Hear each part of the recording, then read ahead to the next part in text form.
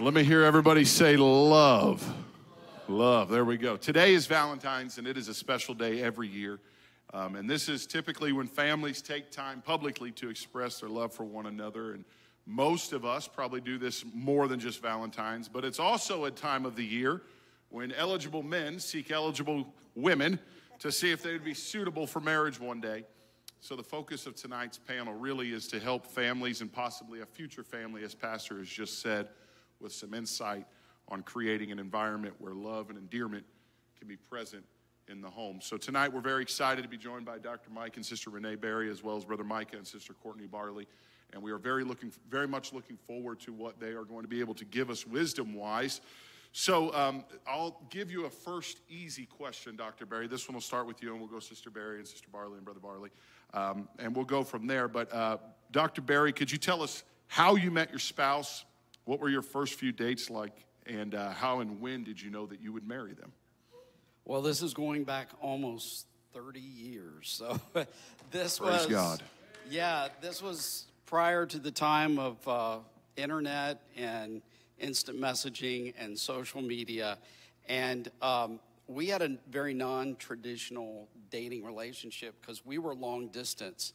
And we connected. Actually, I met Brother and Sister Tinsley before I met her. And I was out on a convention visiting from out of town, and I called Brother Gleason. I was linked up through my pastor at the time, and I said, I'd like to visit your church Sunday morning, and I'd like the directions on how to get there so I can get a taxi or whatever. Meanwhile, I'm at a singles convention in Iowa looking for a man, So he says, well, I'll send someone to pick you up. And so he knew they were up north driving south. And so he sent Brother and Sister Tinsley. And so I get into their car. Well, conversation happens. And one of the first things is Brother Danny Tinsley says, so have you met Mrs. Wright yet? And it was like, we have a daughter. And I'm like, oh my goodness, these people are trying to match me up with their daughter, who's probably a dog. And this is going to be very awkward. And so, anyway, through a series of events, we were linked up and we started writing.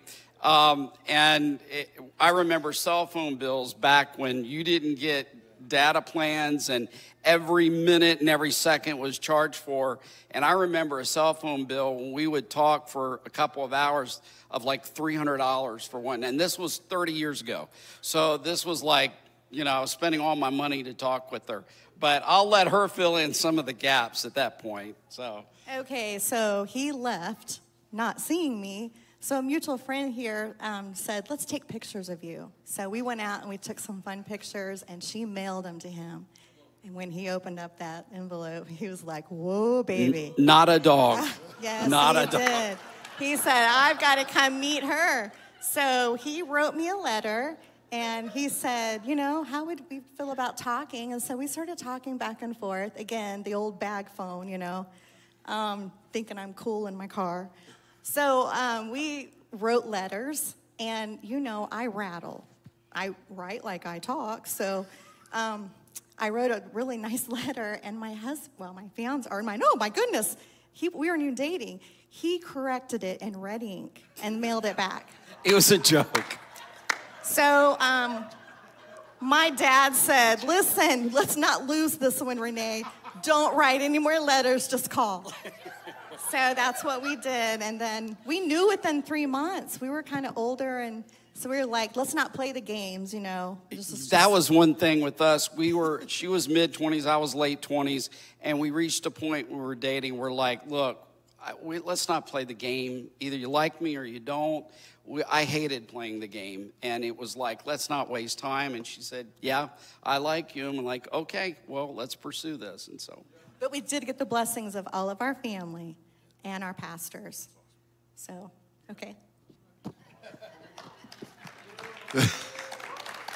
Sister Courtney? Okay. Well, I actually met Micah in Leesville, Louisiana. It's a metropolis. It's huge. It's not. 6,700 people. My dad pastored there, and so Interestingly enough, I had told my mother a month prior to our meeting, I said, Mom, you need to just resign yourself to the fact that I might be single for the rest of my life. And so in comes Micah a month later. And I still remember the look on my mom's face. She comes running up to the piano, as only Sister Christian can do. And she's playing, and she looks at me, and she says, Courtney, there's a new young man here today. His name is Micah, and we're going to lunch together. And I was thinking, this poor man forced against his will to go to lunch. What is he thinking to himself? And of course, lunch arrives, and there are only 2 seats available that are next to each other. So we sat next to each other. And I'm so grateful that those 2 seats were there, because we've never been parted since by choice. And so it was a really good thing. And our first few dates, I like to call them uniquely perfect. Because they were in Louisiana, and there are not a lot of cultural things to do in Leesville, Louisiana.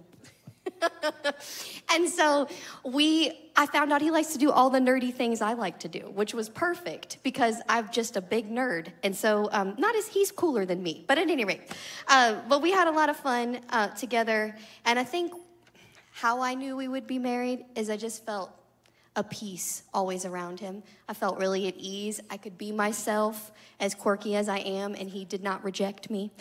So I loved that so much. And I knew that we would get married when he told me, we talked about love and what that word meant and how it was a commitment.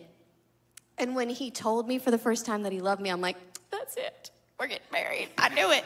A month later, he proposed. So that's when I knew for sure. Well, so I suppose the first piece of advice I'll give tonight is we met at church. As Courtney said, that's the best place to meet a potential spouse. I was in between duty stations. I was moving from Georgia to Louisiana.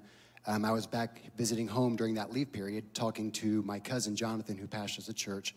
Told him I was en route to Leesville, Fort Polk, Louisiana.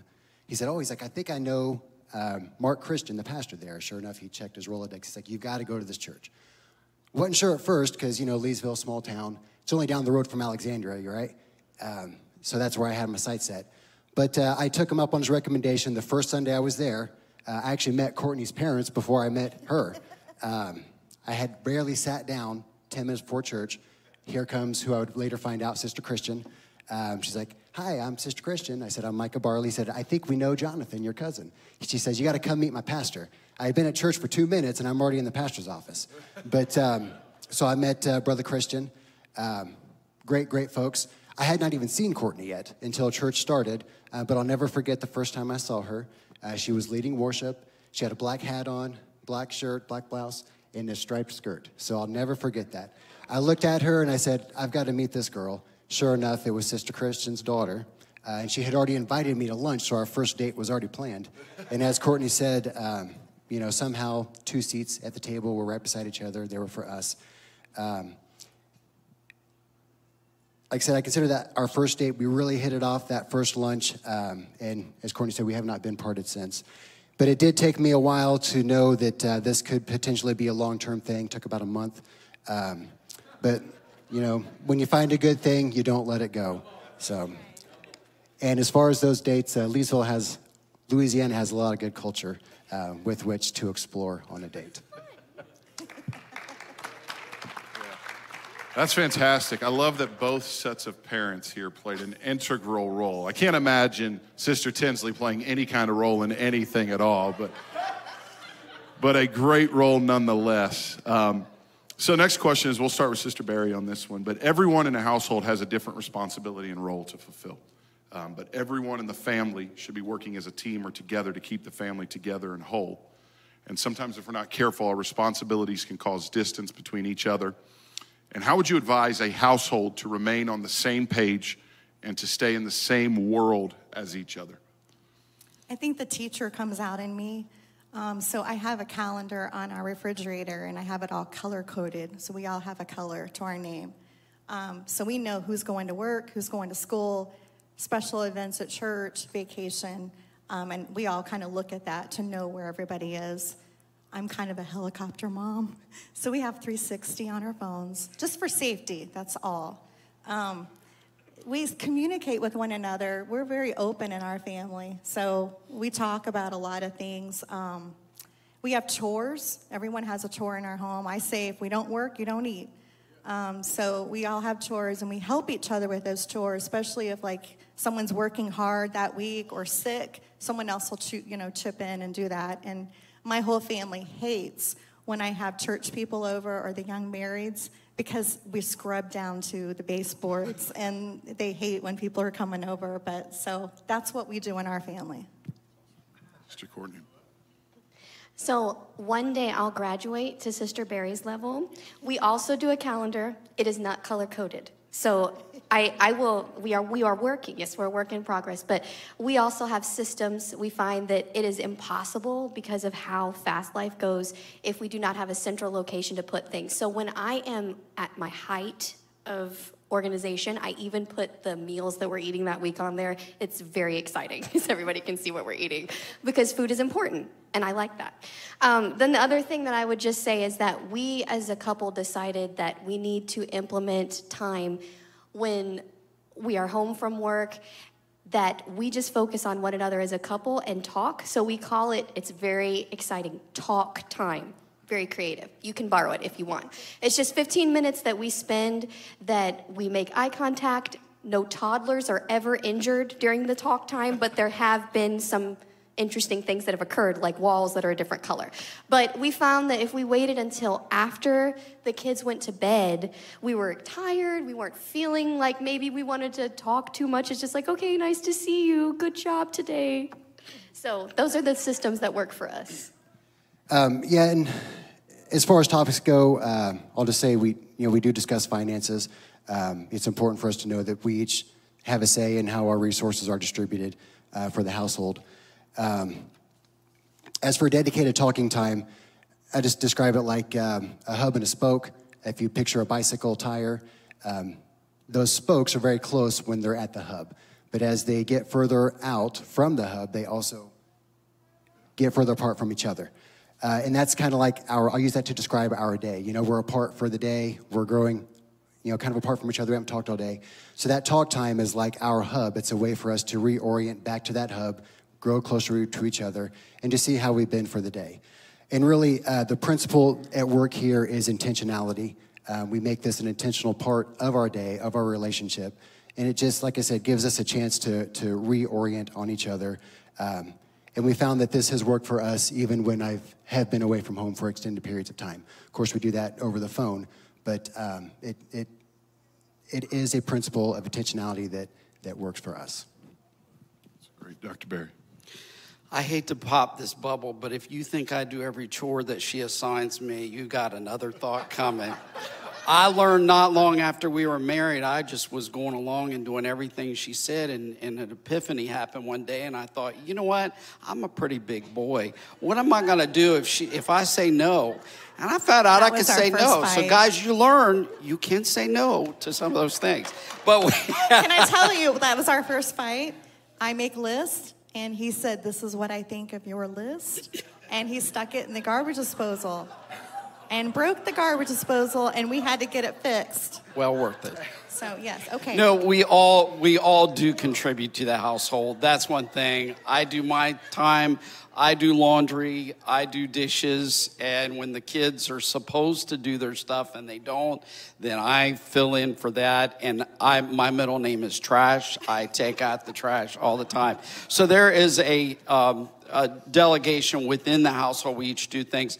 The principle, when Paul writes in Ephesians and Corinthians, the structure of the home is based on submission. Everybody exhibits submission one to another. And so we have to consider others' needs other than ourselves, which means we can't be selfish, which means that sometimes I have to put down the game controller and I have to sit and do my time and do what needs to be contributed. We submit one to another within the household. That's fantastic. That's really great stuff. So it's good for families to have a relationship with an extended family and friends, but sometimes troubles can arise when outside family and friends have too much influence in a family's life. What are some good principles for setting boundaries for how much influence family and friends can have on a household? We'll start with you, Sister Courtney. Sure. Well, I'll borrow this quote. I believe it's Stephen Covey. It may also be Brother Tenney, and in my mind, it's a little fuzzy. The main thing is to keep the main thing the main thing.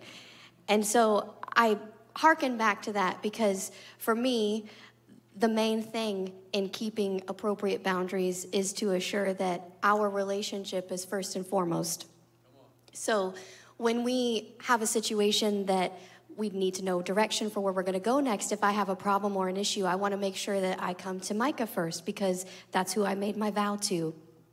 And so another thing that helps me to kind of keep that at the forefront of my mind is that we read a book called Love and Respect when we first got married. If you haven't read it, it's a really good book.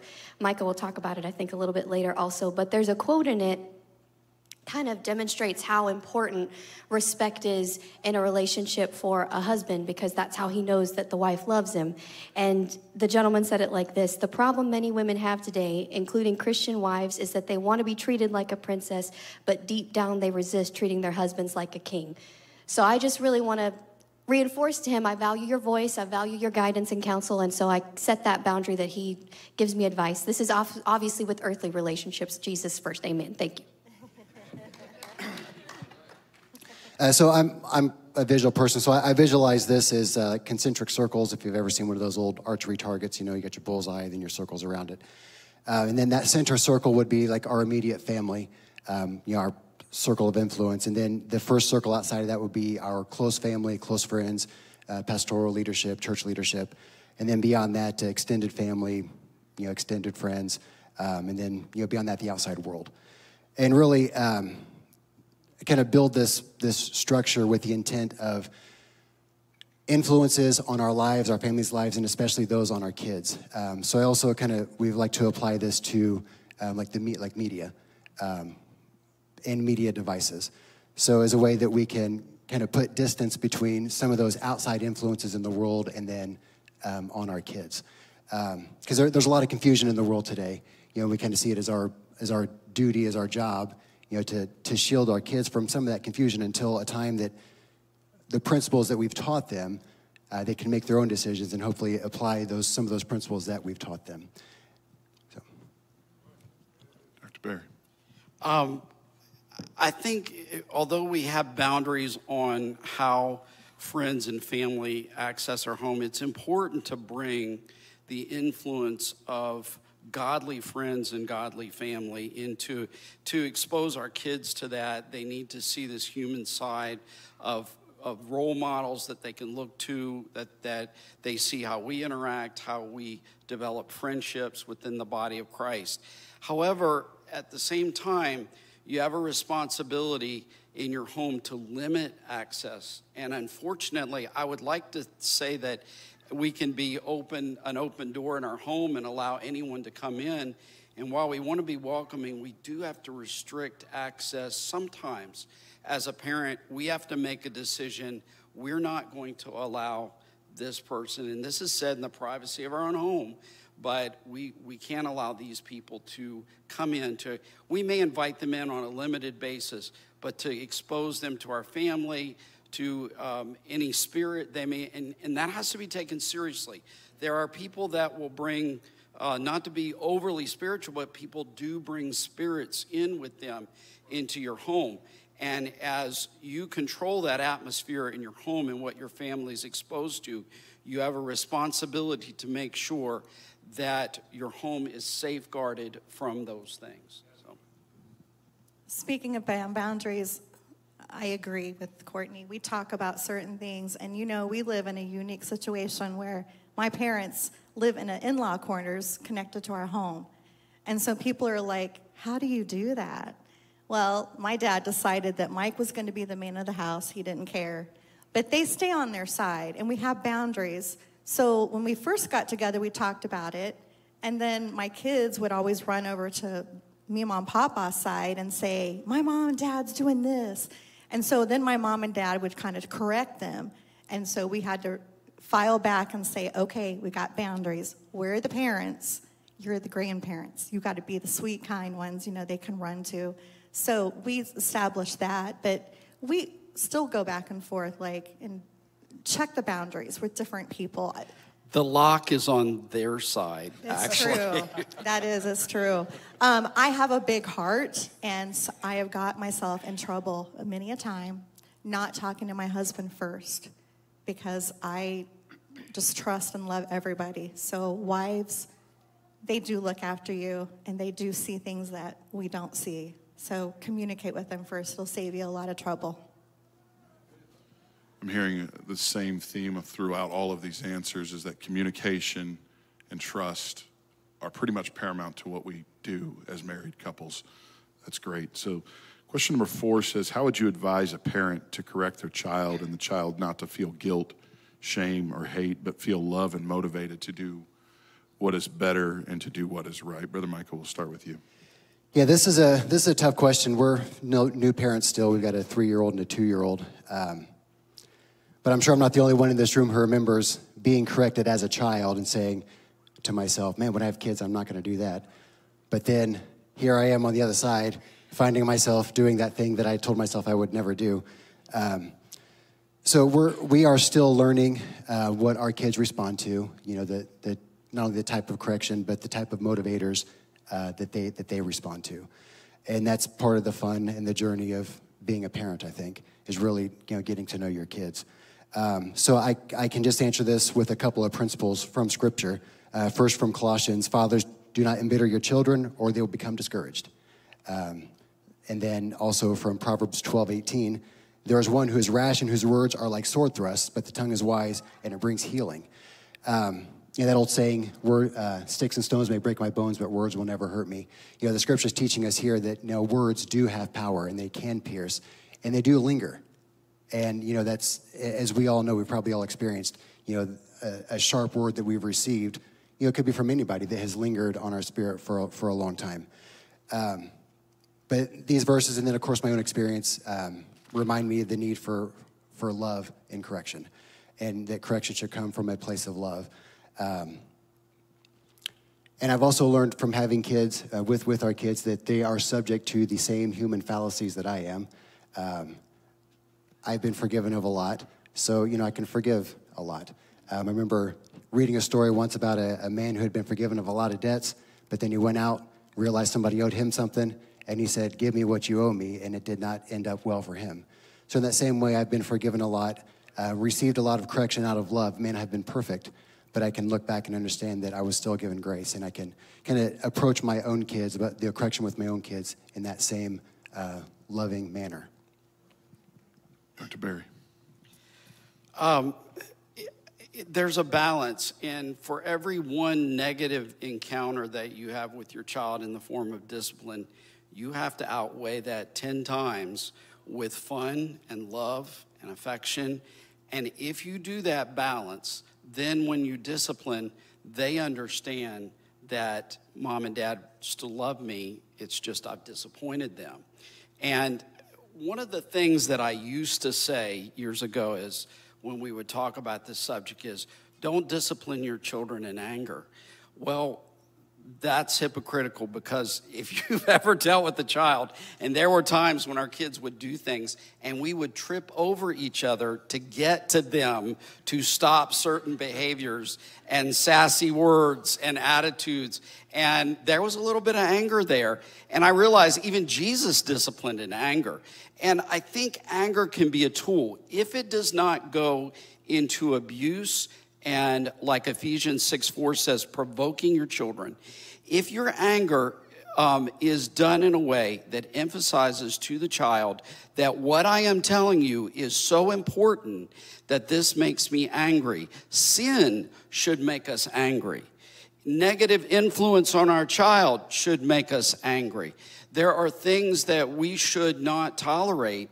And looking back at my childhood, the things that I remember being disciplined about so clearly to this day was hearing the voice of my mom and dad in anger saying, you will not do this. And that's somehow a way that we can teach our children and utilize maybe what can be kind of a negative emotion can actually be used in a positive way. What we speak over our children is like showing them a mirror. They only see the qualities in themselves that you reveal. So if you're getting onto your child and you're saying, you were so stupid when you did that. What were you thinking? Or why are you not studying? Are you dumb or something? You got a D on your test for dumb? Instead of saying, you did this this was not right. Let's correct it. Let's do better. We love you. And the thing that you did, we don't love, but we love you. And then encourage them. You're smart. You can do this. Everybody makes mistakes. I know that we've had to ask forgiveness to Natalie and Cameron sometimes when we probably overcorrected, when we didn't listen or know the whole situation. And then we're like, we're so sorry. Please forgive us. You know, we make mistakes as well. I always so think that crosstalk is what we call it in our house. Kids, if they hear their name when their parents are talking, will listen. They will come out of the room and you'll hear them walking down the hallway, or they'll put their ear up to the door. So we crosstalk at positive things in our home. Did you see what Natalie did today? You're going to be so proud. She was so kind to this person. And you build them up a lot by that. And you don't have to tell them, because sometimes I've told my kids and they're like, oh, you're just my mom. That's why you say it.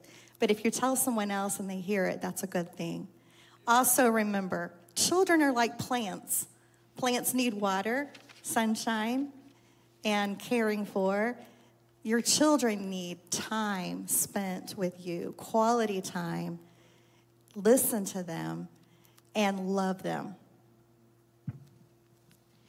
So one thing that we borrow from my dad that helps us to keep things in perspective is every time my dad would discipline my sisters and I, he would tell us, I love you afterward.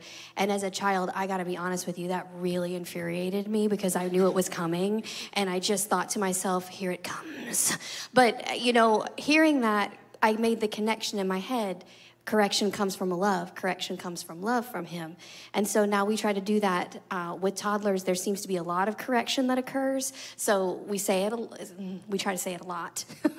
But also then I read a book called Scream Free Parenting, and it helped me with a concept that I think is good for me personally, and that is looking inward to yourself and finding out what are the things that cause you to react adversely, and try to measure that before you correct your children. So a simplistic thing would be, loud noises really upset me. If I hear a loud noise, knee-jerk reaction is I exclaim passionately to stop the loud noise because they just bother me. But I started to realize that how am I supposed to help correct that behavior if I respond in kind? It doesn't really make a lot of sense. And so I really try to, in each occurrence where the misbehavior happens, find out how can I respond in such a way where the kid understands how to correct the behavior and go from there and build. And it's an everyday Jesus help us thing. You said the only person you can control in that interaction is yourself, when you're correcting your kid. So that's how you get into the decision cycle of the knee-jerk reaction, and you can put a thought between you and that reaction, by measuring yourself and controlling yourself. Thank you. I forgot that. That's teamwork right there. So these days, families are finding it more and more need in families to focus on emotional alignment, less emphasis on reacting quickly to solve a problem. Dr. Barry, we'll start with you. How would you advise husbands, wives, parents to show support for each other emotionally? One thing before I get to that is an interesting conversation that we had, the four of us had prior to service. And that way, if you think that we're up here because we're perfect families, we are not. We're not perfect parents or spouses. We said if that was a criteria, none of us would qualify to be sitting up here tonight. So just clarify that. But emotional support for each other, everyone's feelings matter. And if you can't share your emotions and your feelings within the context of home, where can you share them? And I can tell you that if a spouse doesn't feel emotionally supported and a child doesn't feel emotionally supported, they're going to go somewhere where they are. And so home is a place where everyone, whenever anything happens, any one of the kids need to talk, everything stops. We have family conferences not planned, but organically something happens and we're like, okay, we all need to sit down and talk this out. So emotional support is important. One of the things when I was thinking about this is a memory growing up, and still, just when a few years ago when I lost my parents, I remembered I could call my mom and dad anytime. I would lose track of time, and sometimes I would call them at like 1 o'clock in the morning. My dad would answer the phone and say, hello. And I would say, oh, I'm sorry, did I wake you up? And my dad would say, I'm just resting my eyes. And he would be ready to talk. Anything I needed, whenever I needed to talk, everything stopped. And my dad, mom and dad would listen and be ready to talk anytime. I want to be that kind of parent. I want to be accessible anytime. We do create that, like he said. Usually our kids like to talk around 11:30 p.m. or midnight. So as we're sitting, trying to get ready for bed and go to bed, here they come in our bedroom. And they pile on the end of the bed, and we talk. And because if you don't do it then, they may not be brave enough to do it again. Or they're thinking, well, maybe that was dumb, so maybe I shouldn't talk to my parents about that. So just be always willing to sit there and say, yes, I'll drop everything I can and talk to you. That's very good. That's how we raised our kiddos. Also, supporting each other emotionally. My husband, I watch him. You know how wives when they're getting grumpy or snippy and you're thinking something's not right. I kind of watch his behavior, or I'll talk to him and say, what's going on? What can I do to help you? I, in those days or times, always have dinner ready. A clean home, candles burning. You need to make him feel special when he's out there beating his hiney every day, working for you, and then he comes home and he needs a safe castle to come home to. And then he helps me when I'm emotionally supported and need it. He sits and watches endless hours of Hallmark movies. And we talk, and then, of course, if I have a problem, I have to discuss it about 5 different ways, because I try to fix it, and then I'm like, no, that's not going to work. So he just listens to me. When we were first married, he would try to fix it. And I'm like, no, I don't want you to fix it. I want you to listen. So that's what he does now. He just sits and listens and listens. I think for wives, one thing that I try to do is I try to remember that Micah and I are still dating in our conversations. The phase of life we're in, 3-year-old, 2-year-old, and everyone can relate to this, though. It just kind of feels like your life is a locomotive that just keeps going. It's going faster, and there's more things piling on, and you keep making stops. The train has left the station. Left the station a long time ago. We don't know who's driving. I'm just kidding. It's not that bad. But there's a lot of busyness, and so it can become mechanical, I feel like, where the conversations you're having, it's not that exciting sometimes. And so I try to do things like when we're talking, I just smile. It just to smile so that he knows I'm happy, everything's good. We're maybe talking about doing the dishes, but we're still smiling. That way he knows I still want to connect with him, and we find little ways that we can still do that. And kind of the same thing the Berries were saying, with children, connecting also, just making eye contact with them, because it's very easy. Having cell phones being introduced at the stage of my life when they were, it's too simple to just, I'm going to look this up, or I've been trying to buy this thing. And I really feel like the kids, it's like their face just drops because they know you're not going to pay attention for a little bit. So it's really important, I think, to put the devices down as much as possible with the little ones. Yeah, I reiterate that, in practice, it's highly important for us, to actually look at each other when we're talking to each other. It's just something that we practice a lot. But for this question, I'll leave you with two theories that seem to work for us in practice. The first is love and respect. Courtney mentioned it earlier. And this is it's actually a book based off the idea that men crave respect and women crave love. And if either spouse is not receiving one of those things, there'll be some sort of disconnect between the two of you. And really, that idea is based on Ephesians 5:33.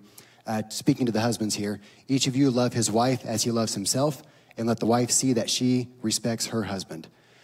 And this sounds simple, but with the complexity of daily life, as Courtney said, the train has left the station and it's just going. Your relationship maintenance might not be the most important thing that you do in a single day, but it's probably the most important thing that you do every day. And what I've found is that this love and respect, that's in our little 15 minutes of communication. If I can verbalize, that I love her, verbalize that I really appreciate the things that she does, for me, for the family. That's a quick way. Let's call it a quick win, but that's a quick way in which we can have some relationship maintenance on a daily basis. For the second theory, probably everyone's heard of the 5 love languages. Gary Chapman. It's a great theory. Seems simple, but it is difficult. Can be difficult in practice, especially if you find that you and your spouse maybe are speaking different languages. There's some sort of disconnect there.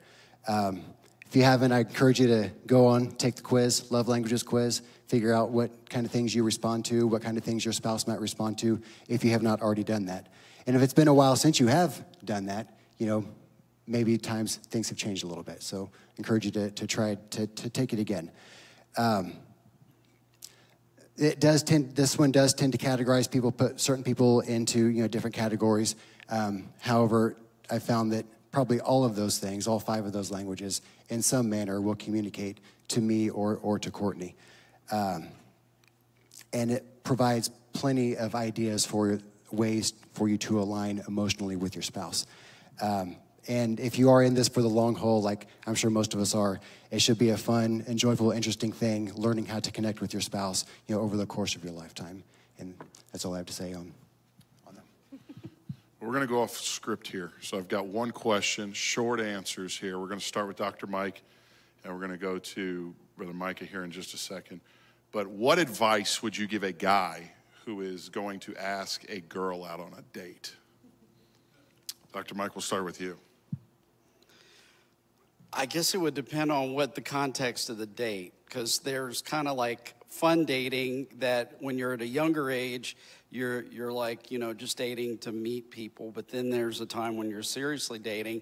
One of the things I did when I was contemplating somebody that I might want to marry is I kind of looked at it in a very unromantic way, and that is like a job interview. How does this person meet up with what the things that I'm looking for in a spouse? So I know that's not the romantic answer you wanted, but that's a good one. My turn? Yeah. Number one thing, a breath mint. Beyond that, He's always fresh. Thank you. I try. Beyond that, a type of date or some sort of date in which you can actually talk to the person that you've asked out. If you're activities-based, Courtney and I, we just really enjoy each other's company and enjoy talking and making jokes about little things. So one of the first dates that we went on, I had a rule. So a date had to have 3 things, typically a coffee, some sort of activity, and a dinner. So one of our early dates activity was an art museum. And if you can imagine an art museum in Alexandria, Louisiana, it's made for some interesting conversation. But I would just recommend something that you can do together that actually gets you talking to that individual so you can get to know what interests her, what doesn't interest her, and then, of course, bring a box of breath mints with you. That's fantastic. Sister Renee and Sister Courtney, very quickly, what can a girl do to give off the signal that she is interested in a guy and ready to be asked on a date? Oh, dear. Look good and smile at them, put a little lip gloss on and smile. And I used to go down and pray at the altar around some of them,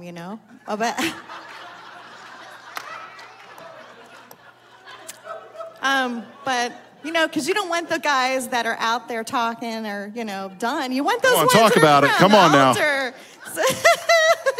So sometimes I did that, but be praying while you're there, but kind of have a eye open. And if they look at you, smile real big. Don't look away or go up to a group.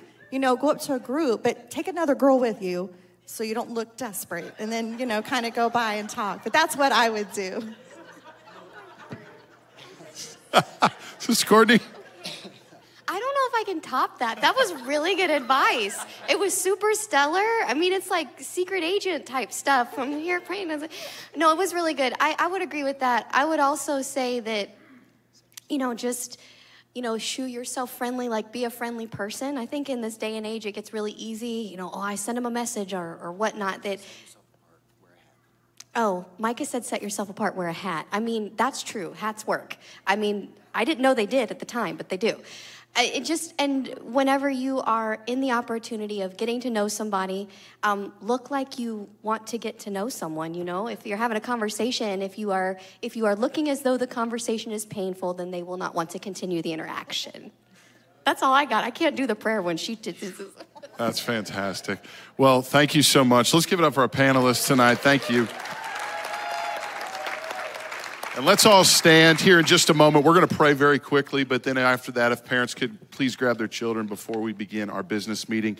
But let's pray together. Let's pray for the family unit of the Life Church. Let's pray for those that are families, husbands and wives with kids, but also those that are still seeking for a family. And let's pray that God would be with them. Lord, we thank you so much for your goodness. God, we thank you for how great you are. And we thank you, Lord, for what we've heard tonight, how we can apply these things, Lord, whether we are in a family unit now, God, or we're seeking for that. Lord, I pray over every family of the Life Church, whether they are here tonight or they'll be here on Sunday.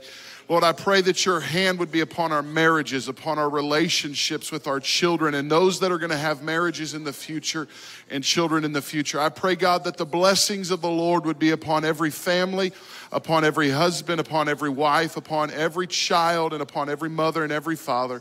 Lord, we thank you for what you've done already, and we are giving you the glory and the honor for what you are going to do for every family of the Life Church. And we thank you so much. In Jesus' name we pray, and everybody said amen.